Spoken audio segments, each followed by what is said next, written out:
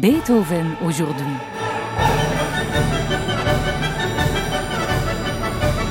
Une série de podcasts réalisés par La Monnaie dans le cadre de l'année Beethoven 2020.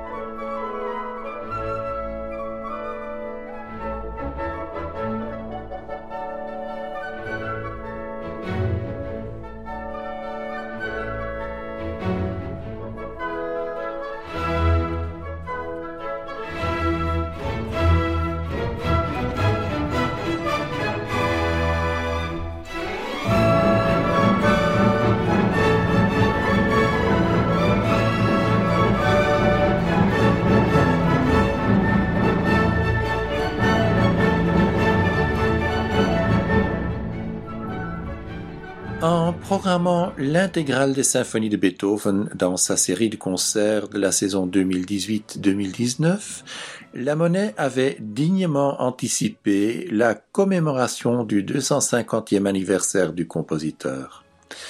En cette année Beethoven, nous portons volontiers un regard rétrospectif sur ce cycle complet des 9 symphonies, exécutées dans leur ordre chronologique par l'Orchestre symphonique de La Monnaie sous la baguette de son directeur musical Alain Altinoglu.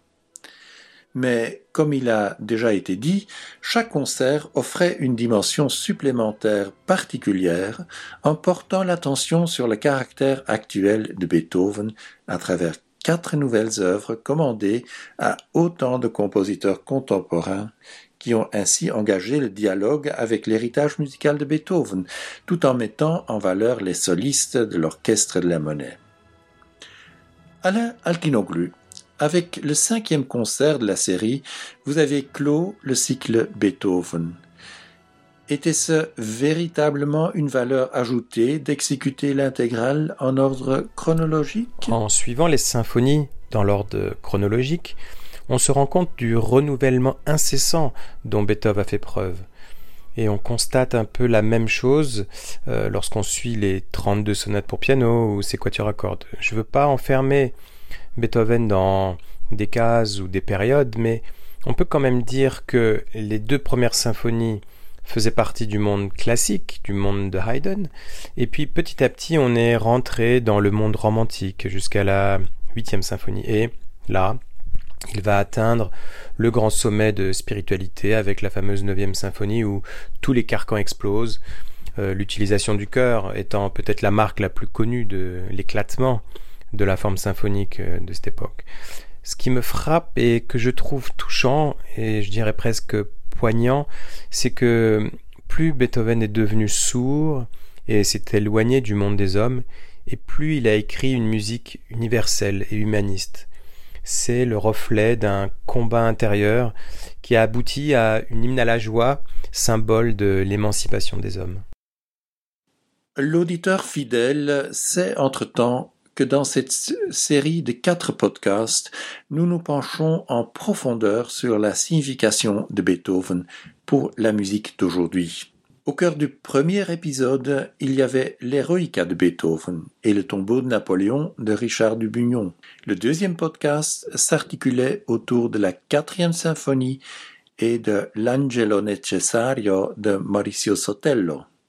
Le 3e épisode était consacré à la symphonie du destin et à la pastorale de Beethoven avec la réponse du compositeur Wim Hendrix. Et à présent, pour ce 4e et dernier podcast, nous abordons la 7e symphonie et la réflexion sur cette symphonie du compositeur Bernard Focul dans sa pièce pour violoncelle et orchestre Climbing Dancing. De même que dans les 3 épisodes précédents, nous faisons cette fois aussi un gros plan sur le soliste de cette nouvelle œuvre, Sébastien Walnier.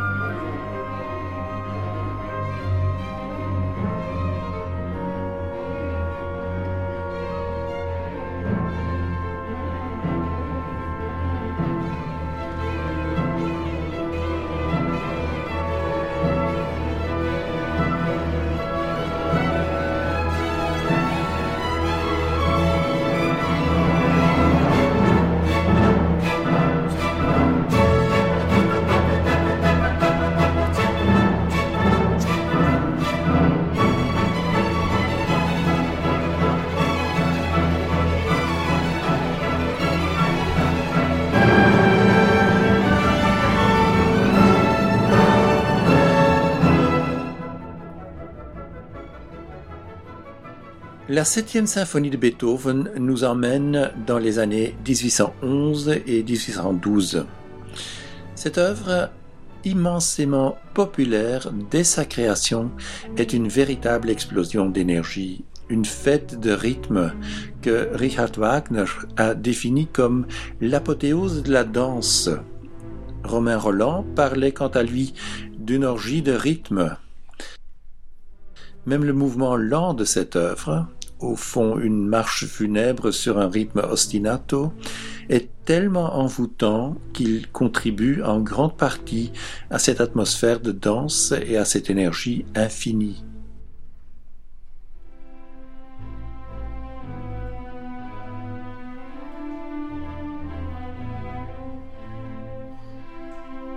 Alain Altinoglu, vous entretenez un lien particulier avec cette 7e symphonie.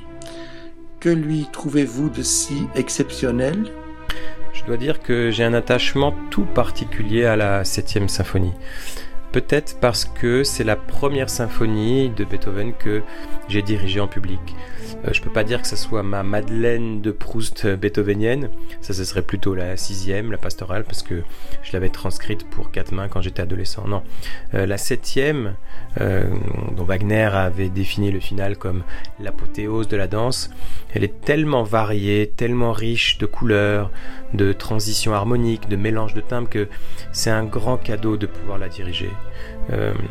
Beethoven a fait un travail incroyable sur le rythme dans cette symphonie qui lui confère une complexité qu'il n'avait pas encore atteint jusque-là. Et puis, je ne me lasse jamais de me laisser porter par le fameux allegretto. C'est une musique qui vous submerge obligatoirement d'une émotion incomparable par sa grandeur et sa générosité.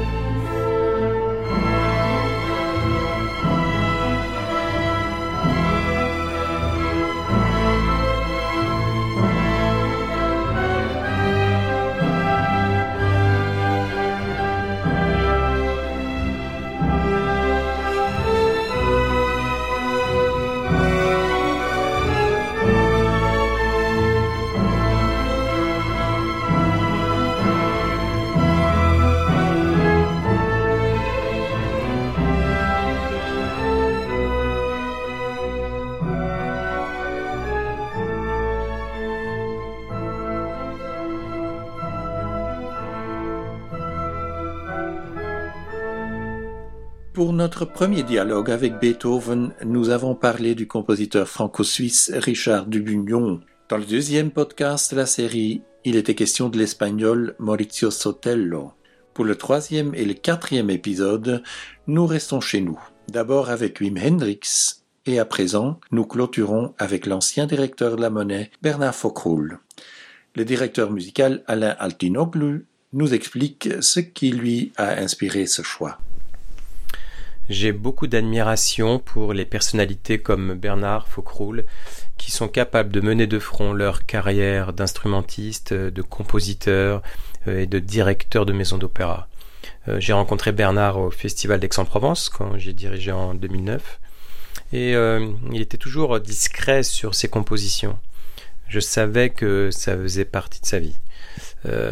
Nous à la Monnaie on a un grand projet d'opéra avec lui et c'est tout naturellement qu'il a fait partie de notre cycle.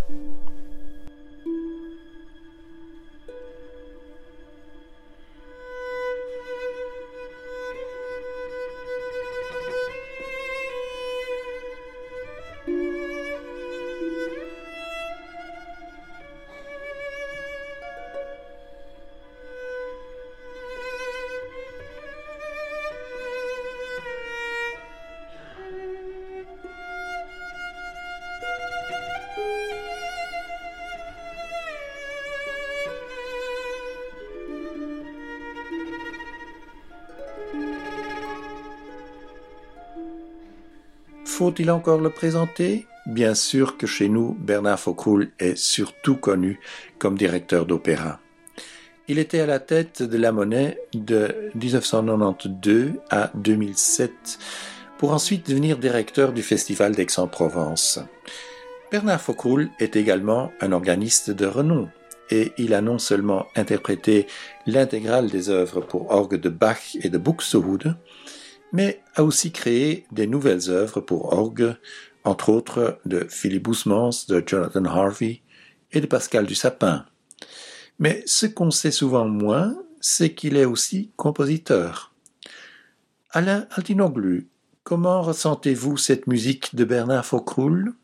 Peut-être que c'est un mauvais a priori, mais j'associe souvent le sacré aux musiques de compositeurs qui sont organistes, que ce soit Bach, Bruckner ou plus près de nous au XXe siècle Messiaen. Et je crois qu'il y a dans la musique de Bernard une chose universaliste qui lui vient bien sûr de sa propre personnalité, mais aussi de cette influence. Et en même temps, il n'orchestre pas comme un organiste, pas comme César Franck par exemple.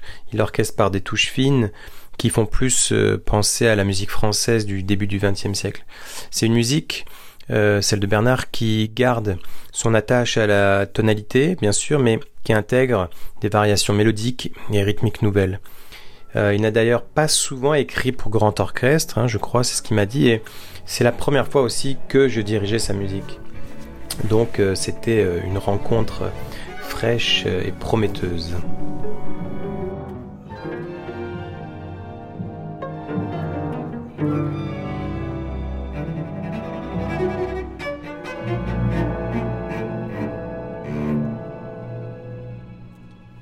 C'était un plaisir de revoir Bernard Focrull après tant d'années, dans sa villa de la région bruxelloise, à l'atmosphère agréable et au style élégant. Nous ne lui avons bien entendu pas demandé de se présenter, mais de nous dire quelle place la composition occupe désormais dans sa vie qui s'est toujours inscrite sous le signe de l'opéra et de l'orgue.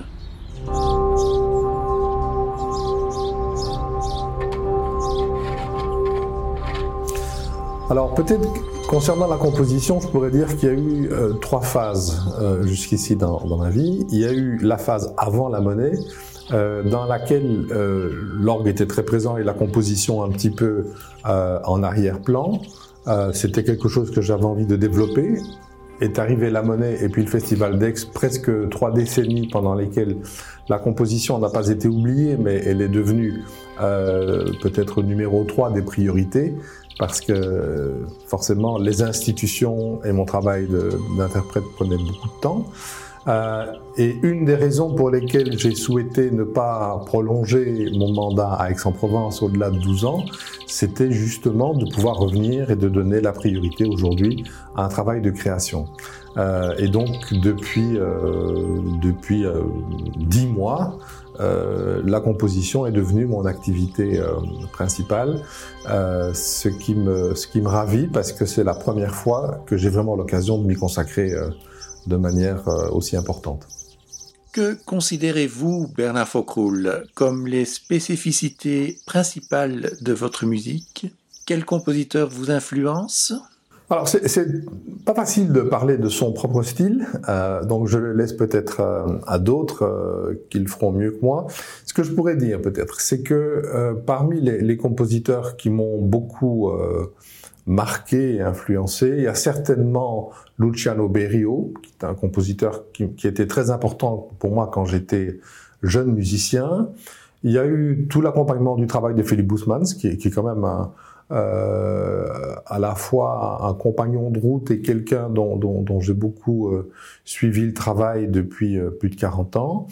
Il y a eu George Benjamin, qui est aussi quelqu'un pour lequel j'ai une admiration énorme, et bien sûr beaucoup d'autres, Pascal Dussapin. Beaucoup de compositeurs sont devenus des amis. J'ai eu l'occasion de créer moi-même beaucoup de compositions pour l'orgue. Alors peut-être que mon propre chemin aujourd'hui, certainement pour ce qui relève de la musique vocale, ça serait quand même d'être attentif à écrire pour la voix et pas contre la voix, à ce que les textes soient autant que possible compréhensible et que la musique puisse apporter une ouverture au sens du texte, mais qu'il soit autant que possible compréhensible. Je pense que ça, c'est une qualité que la musique a un peu perdue dans les années, dans la seconde moitié du XXe siècle, où on a écrit pour les voix comme pour des instruments. Ça, franchement, moi, ça ne m'intéresse pas. Donc, ce qui me parle, c'est de retrouver la spécificité des voix. Et je dirais même que dans les pièces instrumentales, il y a sans doute une dimension vocale.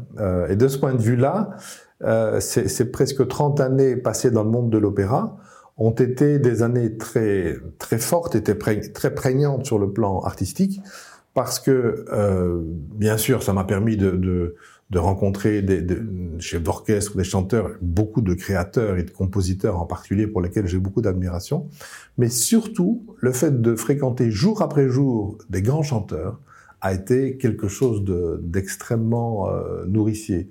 Et de ce point de vue-là, je suis très différent au sortir de cette expérience que je ne l'étais il y a 30 ans. Ce que dit ici Bernard Faucroul sur l'aspect vocal de ses compositions est clairement mis en lumière dans une œuvre comme le cycle Wer du auch seist, 4 mélodies pour soprano et trio avec piano, de 2008-2009. Les textes sont du poète germanophone Rainer Maria Rilke, pour lequel Bernard Faucroul affiche une prédilection. Écoutons un extrait du premier lied de ce cycle, interprété par la soprano Sophie Karthäuser, avec Tatiana Samouy au violon, Justus Grimm au violoncelle et Nicolas Stavy au piano.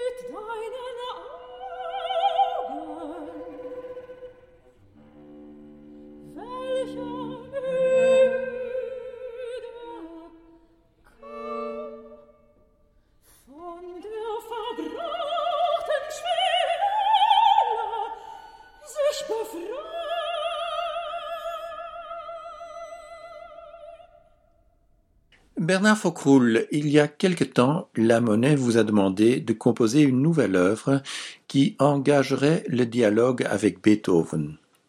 Vous avez choisi comme point d'ancrage la 7e symphonie de Beethoven, celle que Wagner a définie comme l'apothéose de la danse. Comment avez-vous intégré cette perspective dansante dans votre création ?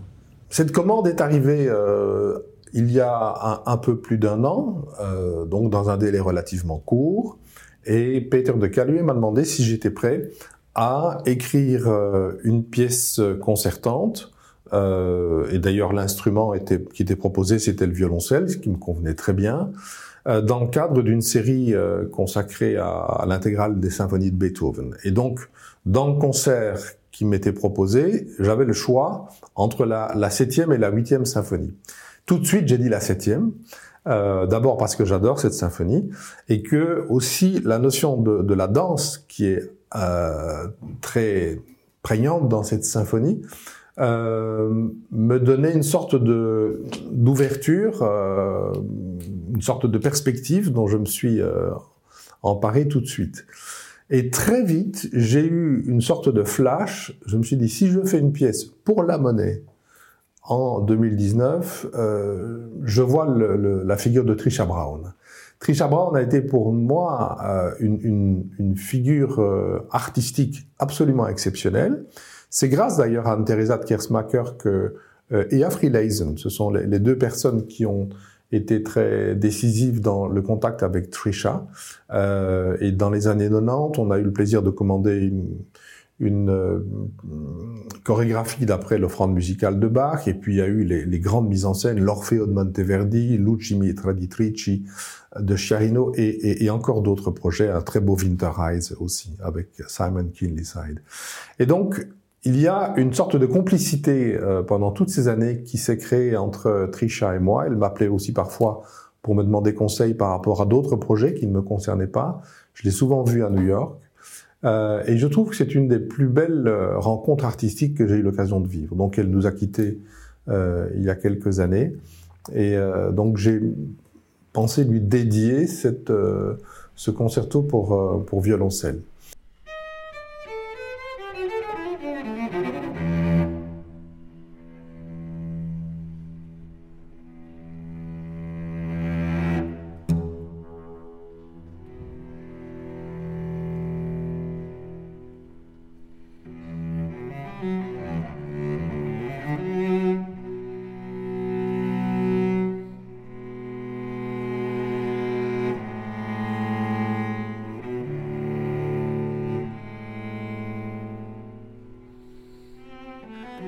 Vous avez donné à votre création le titre de Climbing Dancing et comme sous-titre For Trisha. Comment la personnalité artistique de Trisha Brown vous a-t-elle précisément inspiré lors de votre élaboration de cette composition? J'ai d'abord travaillé à la partie de violoncelle parce que je voulais, donc elle est destinée à Sébastien Walnier, avec qui j'ai eu grand plaisir d'échanger. On a travaillé par étapes successives. Je lui ai écrit un long solo qui est de la partie soliste du premier mouvement, si je puis dire, de climbing. C'est le climbing, bon, c'est cette sorte d'ascension. Et peut-être que cette notion de climbing, donc de l'ascension, elle a différentes raisons à l'origine. D'abord, il y avait l'image de Trisha. Quand elle était jeune à New York, elle a fait beaucoup de performances sur des buildings et elle grimpait sur des buildings. Bon, elle était assurée, mais elle faisait de la danse sur des immeubles new-yorkais. C'est quand même une chose que je trouve extraordinaire. Et on a aussi des photos d'elle en studio marchant contre un mur à l'horizontale. Enfin, des choses très très très étonnantes et très avant-gardistes.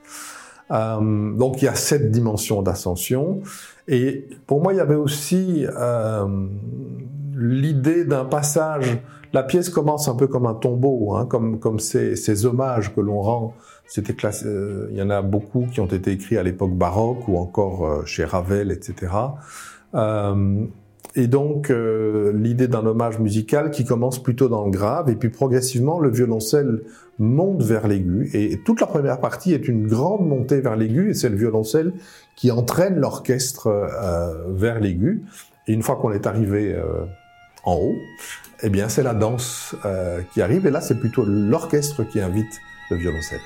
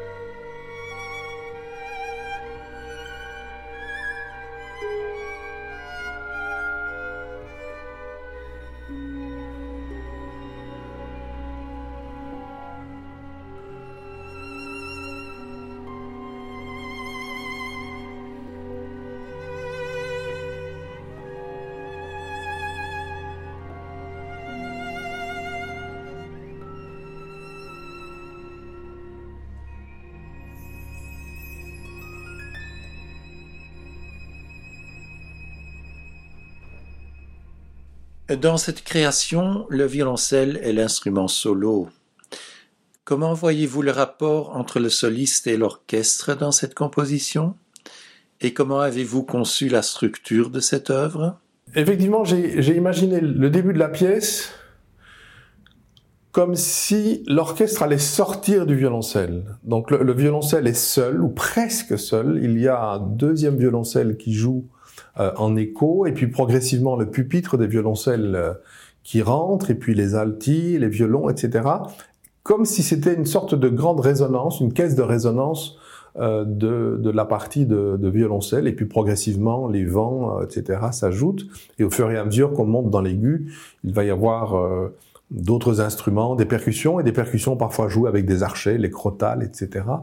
Voilà, j'avais certaines images sonores, de couleurs que j'ai tenté de traduire dans la partition.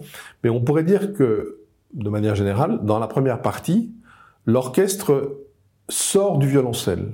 Et dans la seconde partie, c'est l'inverse. C'est le violoncelle qui va sortir de l'orchestre et qui va le rejoindre dans cette dimension dansante.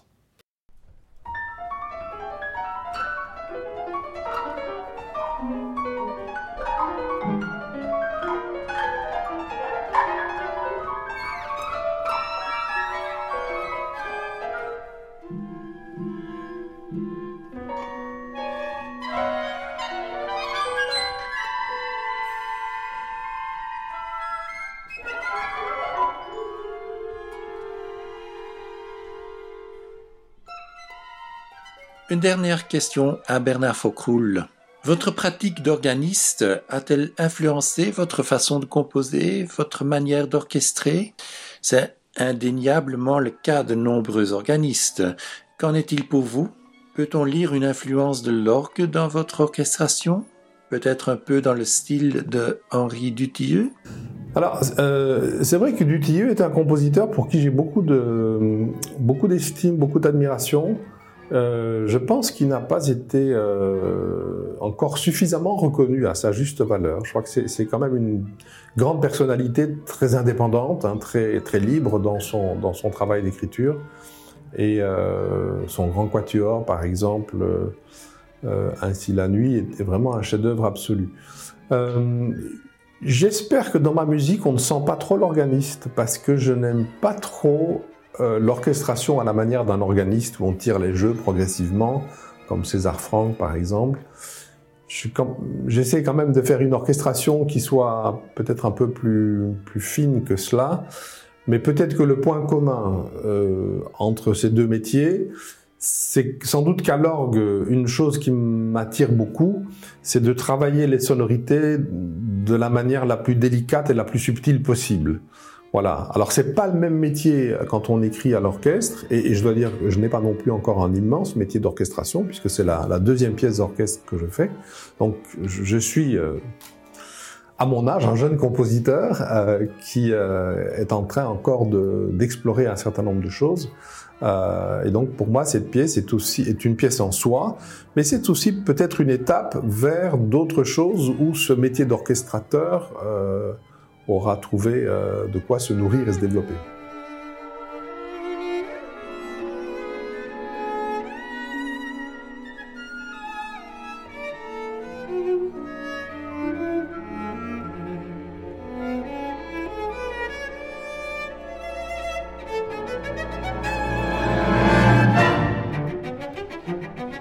Comment le directeur musical Alain Altinoglu évalue-t-il cette création en dialogue avec Beethoven? Bien sûr, avec le thème de la danse, on voit le lien direct avec la 7e symphonie. L'œuvre de Bernard est d'une grande difficulté pour le violoncelle solo, parce que notamment ça monte très haut dans les aigus. Parfois, je disais à Bernard que je croyais même que c'était écrit pour un violon. Alors, sa pièce, elle est en 2 mouvements, une partie lente et une partie rapide. Je dois dire qu'on a quand même dû bien travailler avec l'orchestre. Bien sûr, les musiciens étaient encore plus investis que d'habitude. Non seulement il y avait le soliste de l'orchestre, mais aussi un ex-directeur-compositeur. Et il fallait bien travailler la pièce parce qu'elle est pleine de pièges rythmiques qu'il faut bien assimiler. Pour moi, la pièce marche aussi très bien dans sa combinaison avec Beethoven, parce que justement, elle contient aussi ces fameuses deux facettes dont j'ai déjà parlé. D'un côté, l'ordre, la maîtrise de soi, et de l'autre, la fougue, la folie.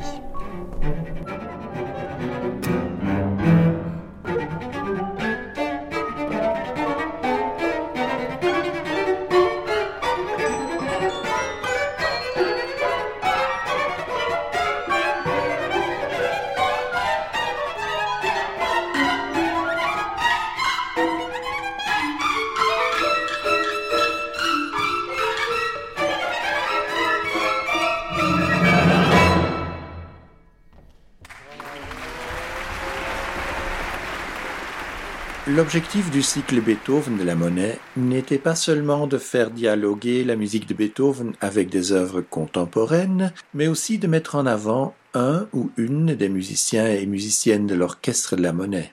Alain Altinoglu, l'heureux élu qui a pu créer l'œuvre de Bernard Foccroulle en tant que soliste, est notre violoncelle solo Sébastien Valnier. Sébastien Valnier est un des grands violoncellistes actuels. Et on a de la chance de l'avoir à la Monnaie comme violoncelle solo. Même s'il est encore jeune, il est déjà devenu un des piliers de notre orchestre. Je parlais des passages extrêmement difficiles de la pièce. Eh bien, avec lui, avec Sébastien, on ne s'en rend pas du tout compte, parce qu'il a une telle maîtrise technique de son instrument que ça ne se voit pas. Sébastien et Bernard, donc Sébastien Valnier et Bernard Foccroulle, se sont beaucoup vus, même sans moi. Bon, j'étais pas jaloux. Et je crois qu'ils ont créé un lien musical fort, et c'est comme si je l'avais pressenti à l'origine du projet. Je savais qu'ils allaient bien s'entendre. Parce qu'ils sont tous les deux à la recherche de la perfection, mais ils ont aussi un esprit de souplesse qui leur permet de s'entendre et de s'écouter. Peut-être qu'ils sont tout simplement belges.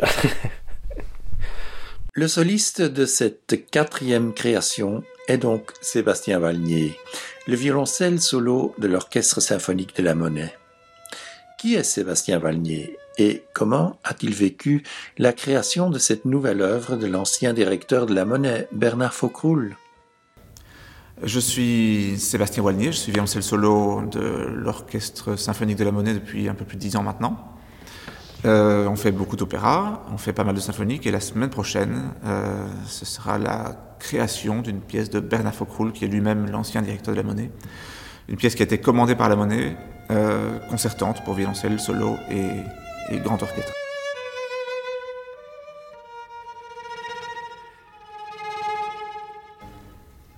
Eh bien, la pièce de Bernard Foccroulle s'appelle Climbing Dancing, et c'est vraiment écrit en 2 parties. Donc la première partie, Climbing, fait plus appel à certaines techniques, virtuosité, c'est assez rapide dans la deuxième moitié en tout cas. Le début est beaucoup plus transparent, diaphane, poétique, et la pièce commence violoncelle seule. Et petit à petit, les instruments de l'orchestre, et d'abord les violoncelles d'ailleurs de l'orchestre, se joignent à moi pour créer un grand résonateur, en fait, résonateur de l'instrument.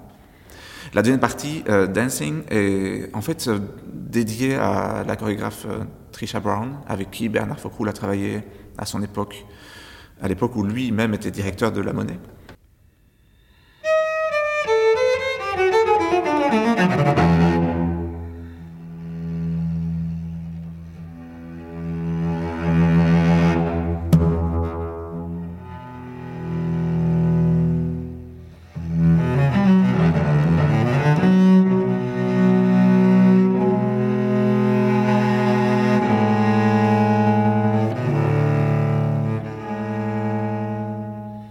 Bernard est une personnalité de la Monnaie très connue et très appréciée, et donc en fait c'est en même temps très touchant de le voir revenir ici, aussi dans les murs, et de le voir reprendre contact avec cette maison. Un peu de pression aussi parce que c'est quand même mon orchestre, c'est un peu ma deuxième famille, c'est ma ville. Voilà, tout ça, jouer à domicile, c'est jamais la même chose que jouer à l'étranger. Mais ça me fait un plaisir fou parce que c'est mes amis aussi, c'est mes collègues, c'est une histoire un peu familiale, c'est un contact privilégié qu'on a entre nous, et donc ça me fait très plaisir de jouer ici. Et nous avons bien sûr demandé à Sébastien Vallier quelles étaient ses impressions de cette nouvelle œuvre. Pour moi, c'est une pièce qui a été écrite avec le cœur. C'est pas uniquement... c'est évidemment très intelligent, très bien pensé, très bien orchestré aussi. Mais il y a quelque chose d'un message qui passe réel. C'est vraiment... il y a un côté presque... je voulais dire romantique, c'est pas vraiment ça, mais c'est dans le sentiment, quelque chose qui passe sans filtre. Et il y a beaucoup de couleurs, beaucoup de timbres différents. Toute cette première partie est très transparente et évoque plein de choses. La deuxième partie est beaucoup plus active, il y a des moments presque violents. Donc, en plus, c'est une exploration de l'instrument du plus bas au plus haut. Donc, à beaucoup de points de vue, c'est très intéressant et ça va aller. Je pense que ça va aller chercher les gens quelque part.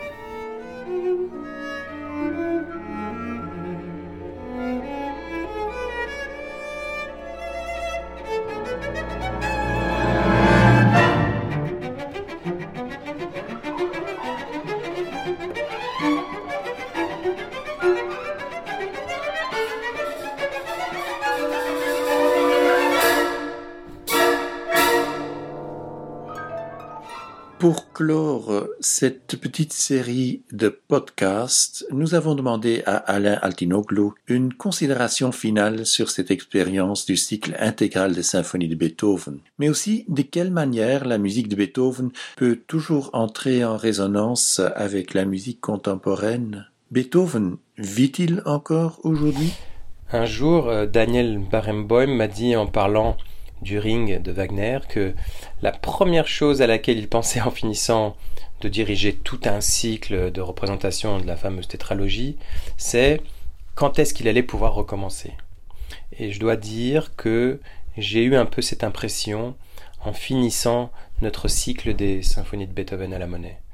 Même si les concerts étaient espacés, il y a eu un lien d'intensité entre chaque concert, une progression qui était palpable. Ça reste asymptotique pour moi, c'est-à-dire que je sens que je m'approche d'une certaine vérité dans l'interprétation, mais qu'il y a encore ce chemin qui probablement sera différent au cours de ma vie et selon mes expériences de vie.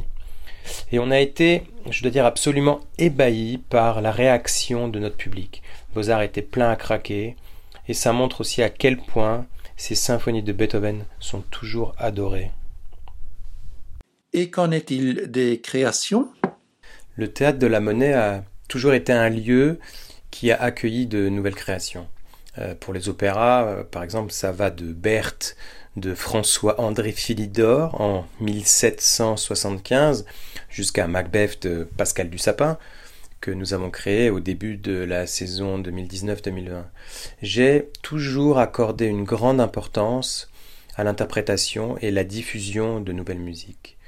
Je crois que c'est mon devoir de musicien et de directeur musical de promouvoir les œuvres et les compositeurs que je considère importants pour notre époque. Et dans notre cycle Beethoven et création, c'était fabuleux d'entendre que nos 4 compositeurs ont réagi totalement différemment au jeu qu'on leur avait proposé d'interagir avec les symphonies de Beethoven.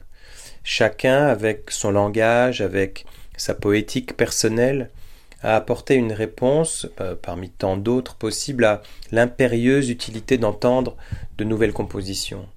Lorsque nous lisons, relisons ou réécoutons les symphonies de Beethoven, nous essayons d'approfondir chaque fois un peu plus notre relation à l'œuvre, notre relation au compositeur. Lorsque nous découvrons une œuvre nouvelle, ce sont d'autres aspects de notre affect et de notre intellect qui sont sollicités. L'excitation de la découverte d'une nouvelle harmonie instrumentale ou peut-être la déception d'entendre une chose qui semble déjà vue. Ça peut être la rencontre avec de nouvelles combinaisons sonores et puis peut-être ce qui est le plus important, c'est qu'une œuvre nouvelle interroge et nous rend finalement plus vivants. Je pense qu'il faut donc continuer à jouer les symphonies du passé tout en s'enrichissant des nouvelles œuvres tournées vers l'avenir. Après ces belles paroles de notre directeur musical Alain Altinoglu sur la tradition et la création en musique, Nous vous invitons bien entendu à écouter la version intégrale de l'œuvre Climbing Dancing de Bernard Foccroulle. Vous en trouvez l'enregistrement sur le site internet de La Monnaie. Merci de votre écoute et nous espérons pouvoir vous compter parmi nos auditeurs lors d'un prochain podcast de La Monnaie.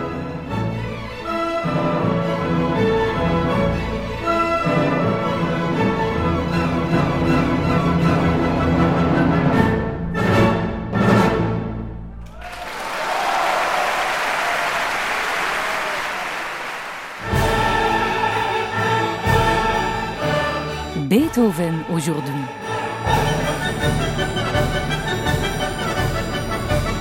Une série de podcasts réalisés par La Monnaie dans le cadre de l'année Beethoven 2020.